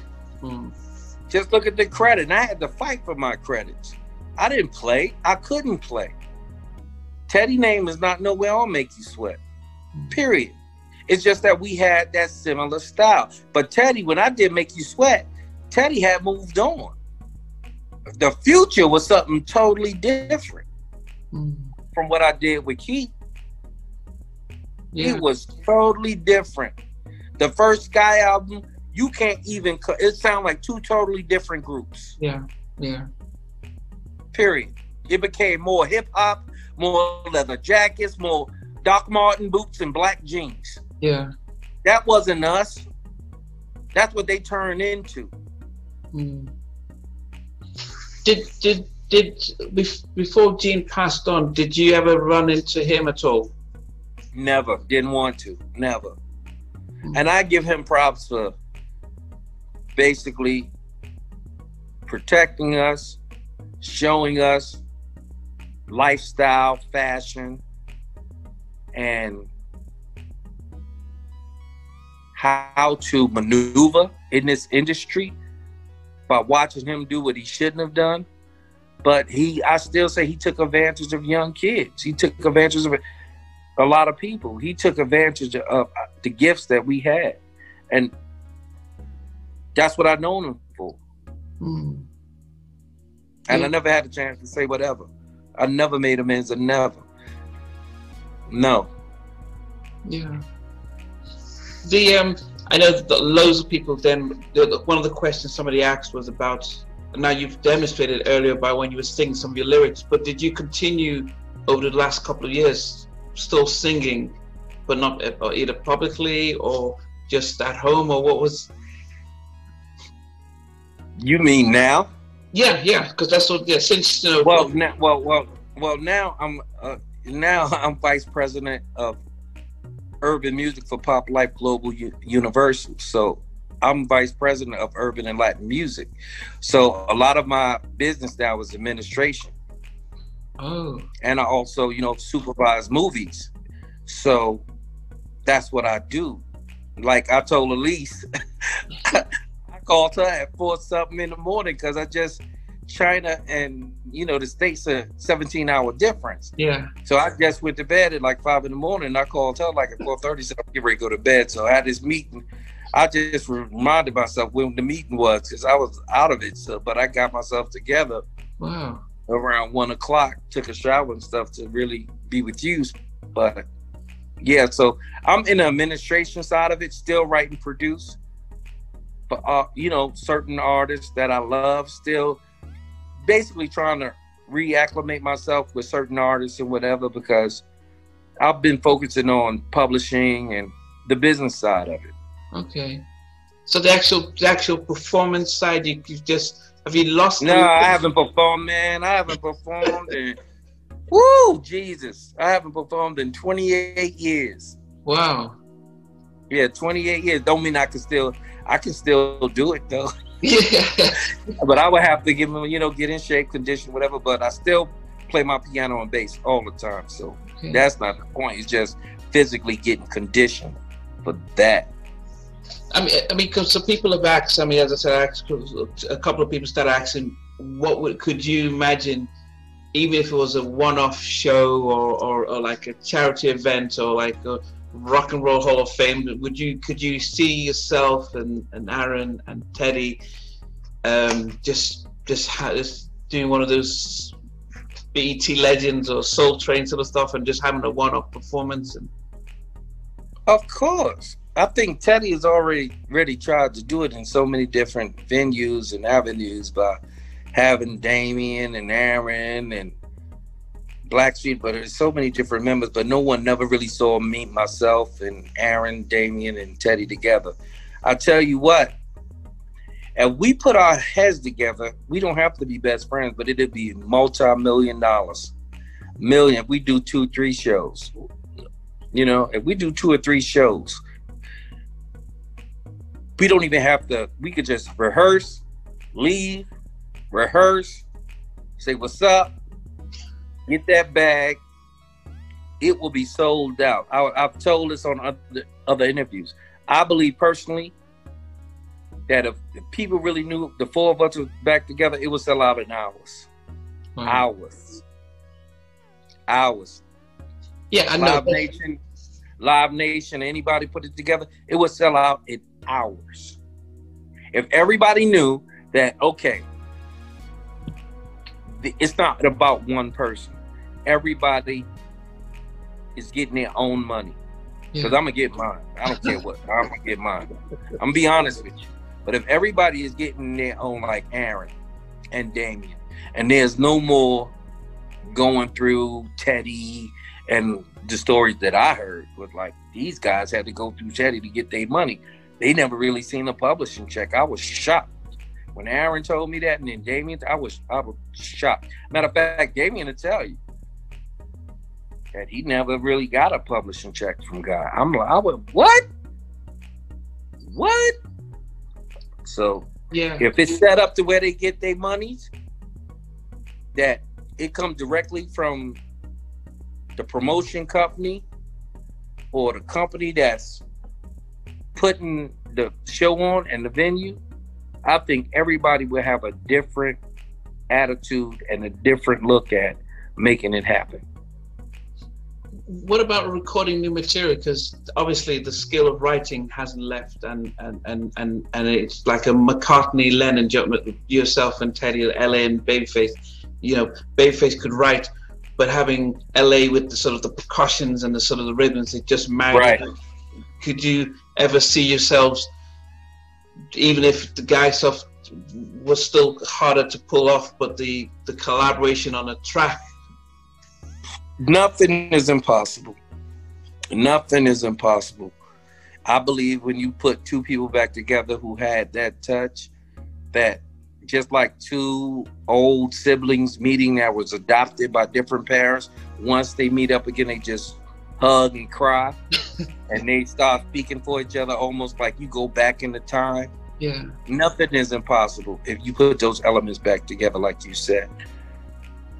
It's like the only thing that bothers me is I've seen white rock groups do it. Yeah.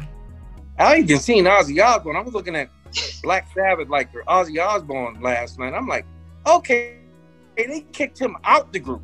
They did all this to Ozzy. He became a superstar in his own right. Now you got four old white men still able to sit down and talk. Yeah. And reunite. Yeah. I hold no animosity. It's like the Bible is like Joe. I felt like Joseph. I hold no animosity. Y'all sent me to the slaves. God, what you intended bad for me, God made good for me. I get it. Okay, now let's get the bag. Let's get that bag, because it's out there. It's too many people with the same questions you have. What about if y'all four got back together? Oh my God. Because you done saw it. Teddy. You done saw Damien try to sing his brother's songs. You done saw Aaron and Teddy. You done saw Teddy, Damien, and Aaron. Okay, we got that. But everybody, 33 years later, everybody's still wondering, okay, what about the original guy? What about Timmy Gatlin? Didn't he create it? Didn't he do this? Well, what's going on? And if we got back together, I think it'll be remarkable. Yeah. I mean, we have to really appreciate. I think the final question we had was that if you were stuck in a lift and stuff, and you had to watch a movie, and they said, look, 3 hours, we can put a movie for you. What would you pick to watch?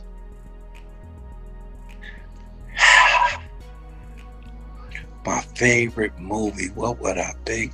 Once Upon a Time in America. Is that the Denzel one? No, Once Upon a Time in America with Robert De Niro. Oh. And it's a gangster movie, but the movie reminded me so much of us. You have to see the movie. I'm gonna have to look for that. It's called Once Upon a Time in America. Wow. It was a big, huge movie. A huge movie. But I give you a little synopsis.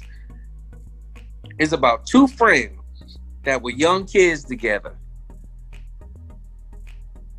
and they did, stole a little. It's set back in the 20s. They stole a little bit of whatever. Two friends that was the leader. It was four guys, but it was two friends that came up together. Robert De Niro went in prison for a little bit, but when he got out, now they moved the crime up, the criminal behavior to, okay, now they robbing banks and now they work for this big gangster, whatever. But what's the other man's name? But Robert De Niro and the other friend, they started to get off into politics. But Robert De Niro was basically, listen, we do what we do, but I want just simple life over here. Where the other one was more, I want to get into politics. I want to do this. I want to do that. Well, then he stole Robert De Niro's woman. He started claiming all the fame for himself. He started sabotaging Robert De Niro. But at the end of the movie, when Robert De Niro they reunited, they old men now. And Robert De Niro confronted him. even though he gained all this wealth and political power, and he had a woman that really didn't belong to him, but so she was miserable. He went and threw himself in a garbage can compactor because he couldn't live with himself. Wow. Okay. But that movie was so deep. It's called Once Upon a Time in America. I'm gonna check it out. What about song? Because they said, okay, we're gonna put this movie on for you, but let's put a song for you to. Let's put a song. What would you pick if you had that one song to play? Frankie Beverly and Maze, Before I Let Go. Oh, wow. Wow. Why that song? I love it. And listen to the lyrics. That song, it was like that. Matter of fact, I'll never forget, my big sister took me and my it's 7 of us, but she took the 3 siblings to the it was Kool and the Gang, Frankie Beverly and Maze, and I forgot the other. But lyrically, I've always, and I think that really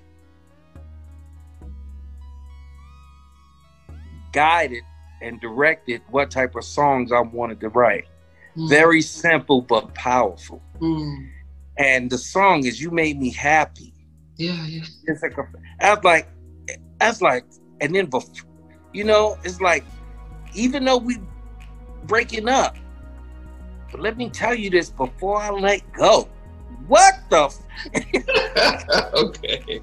It's so simple, but meaningful and strong. It's like, and then the beat, the bass line, simple but powerful.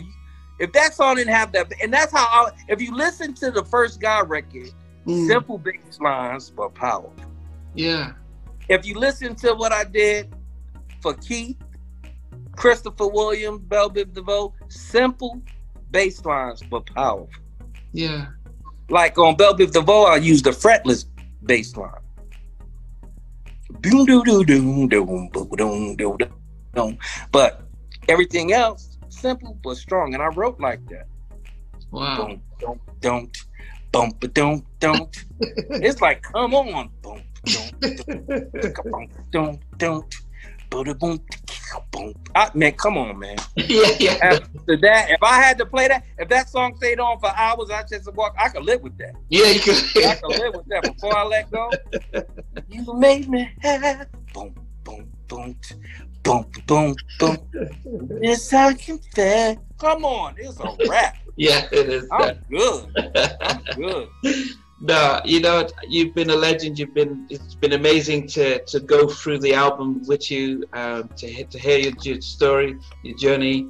As I said, for fans around the world who have been, you come up with an album that creates a genre and spawns fans, and music isn't the same, as you might attest. Being a label executive, it's quick and fast. No one's releasing 7 tracks on an album anymore. No one's going to the Apollo to sing live or any of that stuff. So there's a lot of us that have missed that, and we're not we miss the real lyrics, the stuff that, Ready for the World is written, or Frankie Beverly and Maze, those sort of slow songs that really talk about pure love, and we don't get that. And so it's been a privilege to listen to how you created your songs, and because no one knows who wrote any of the stuff because it's not written in there.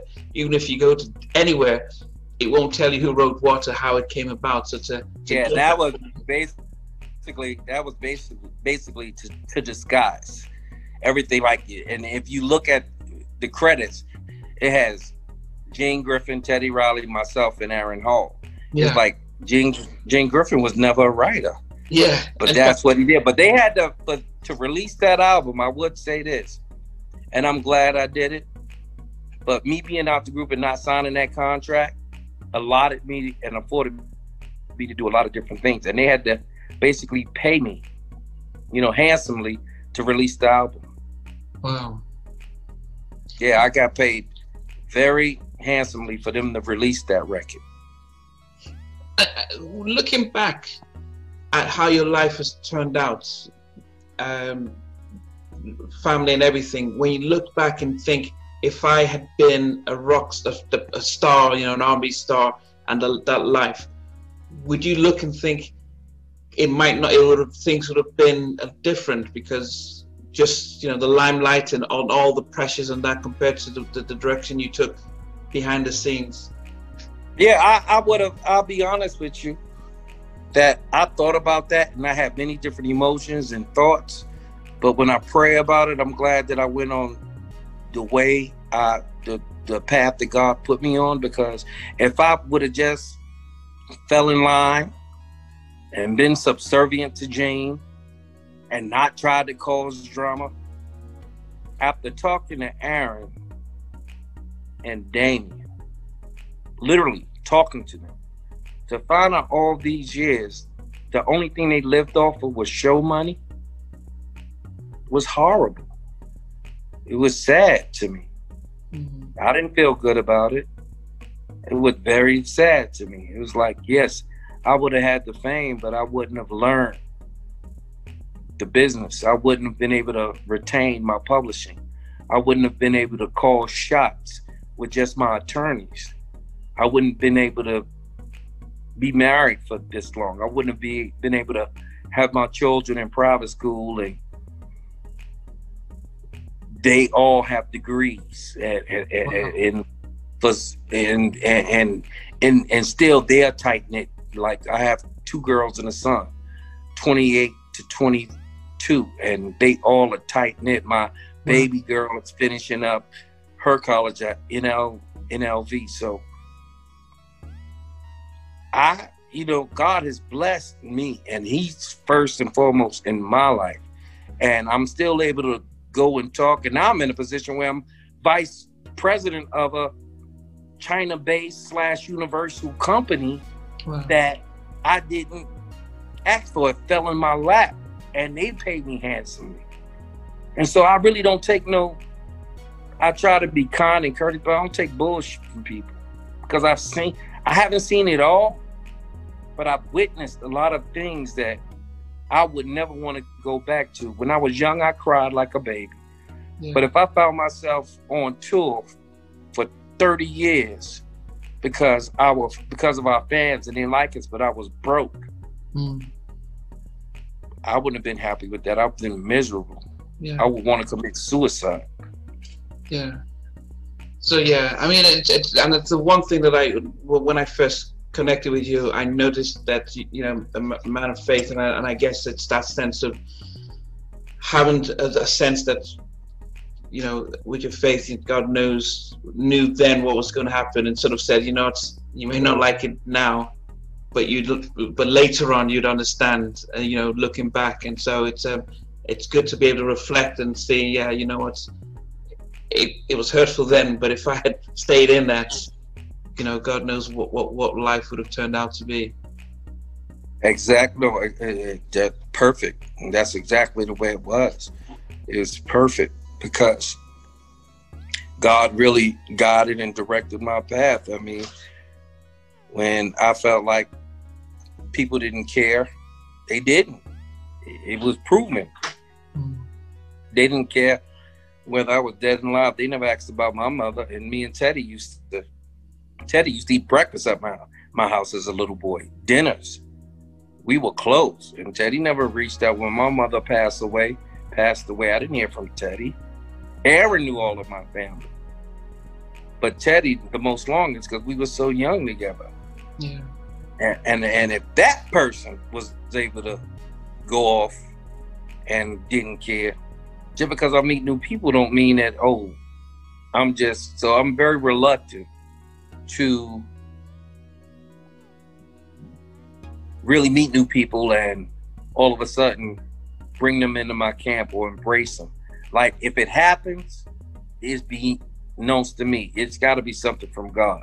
But normally, and I've been like that for so many years. I haven't been on social media. I never came out against Teddy and Aaron publicly. Never, and said anything.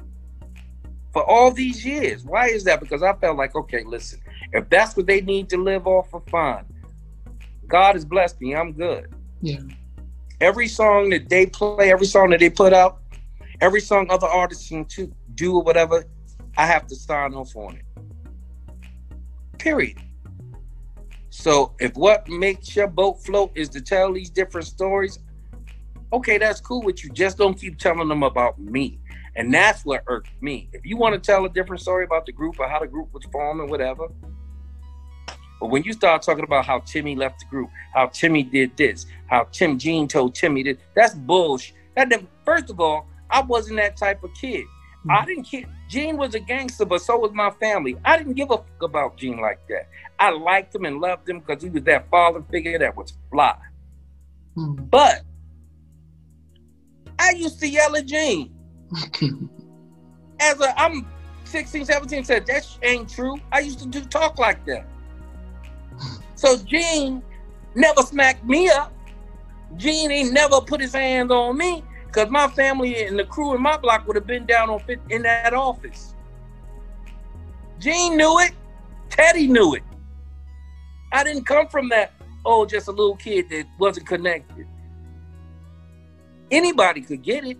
Whether you good or bad, anybody could get it. I never would. And Gene saw that confidence in me even then. So what do you do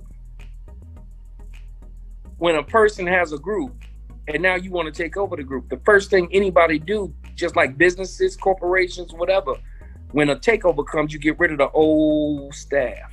You bring in your crew. Yeah.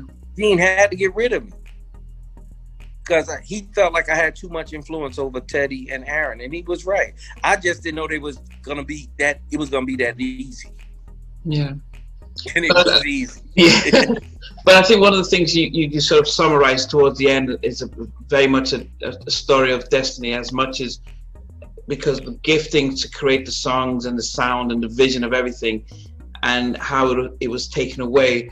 But you've always maintained that God has been behind you in everything, and that if they couldn't have taken it away without him saying, I know what I'm doing for you in the long run. And so that's the narrative I've received from listening to your whole story, is that you had God on your side all this time, and he knew what was happening for the bigger purpose for yourself and family and everything. And that's been amazing to hear, as much as you admitted it was tough then, but being able to reflect now.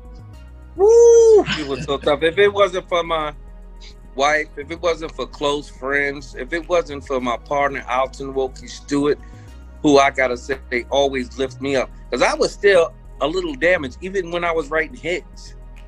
I was still writing hits for these people. And a lot of times my partner had to say, hey, Tim, shake that shit off. I got you. It was you. Prove it was you. Write these hits. Yeah. And that was part of what brought me through. And my mother and my family, they was like, listen, this, I ain't gonna say what they said, but anyway, it was like, yo, this is what we do. Yeah. We got it. Yeah. And even though I like to move smooth, like I like to move quietly but deadly. I've always been that way. Yeah. I've always been that way, where you think I'm flashy to a sense of, I love to dress. When you see me, I could wear the expensive jewelry and I could not wear it. It doesn't matter to me. Yeah. But when I show up, you know, who is this? And then you find out, oh, this is this person. Why haven't I heard from him before? Why haven't I done this before? Yeah. And so I've always moved that way. Yeah. So I'm not one to, oh, look at me. Look at my suit. Look at all the music I did. Look at all of this. Yeah. No. Yeah. I've never been that way. So it's all good. Yeah. I mean, as I said, it's been a pleasure. It's been an honor. It's been a great track back in memory, but it's been inspiring to hear for a lot of people who, if we have setbacks, and it could be tough. You mentioned Joseph, just, you know, if you have your faith, really rely on that, because it you know, I think Donnie McClurkin says that we fall down, but we get up. We get up. Yeah, and so it's really inspiring to hear that. He's in the hospital right now, so prayers up for Donnie. Definitely. So I really appreciate your time. You know, thank you so much. It was a pleasure. All right, thanks. And thank Elise for making it happen. Yeah, Elise, yeah. Thanks for watching. Please remember to subscribe to the channel, but most importantly, to press the notification bell so that you can be notified when we do have a new interview. Loads to come, but thanks a lot for watching.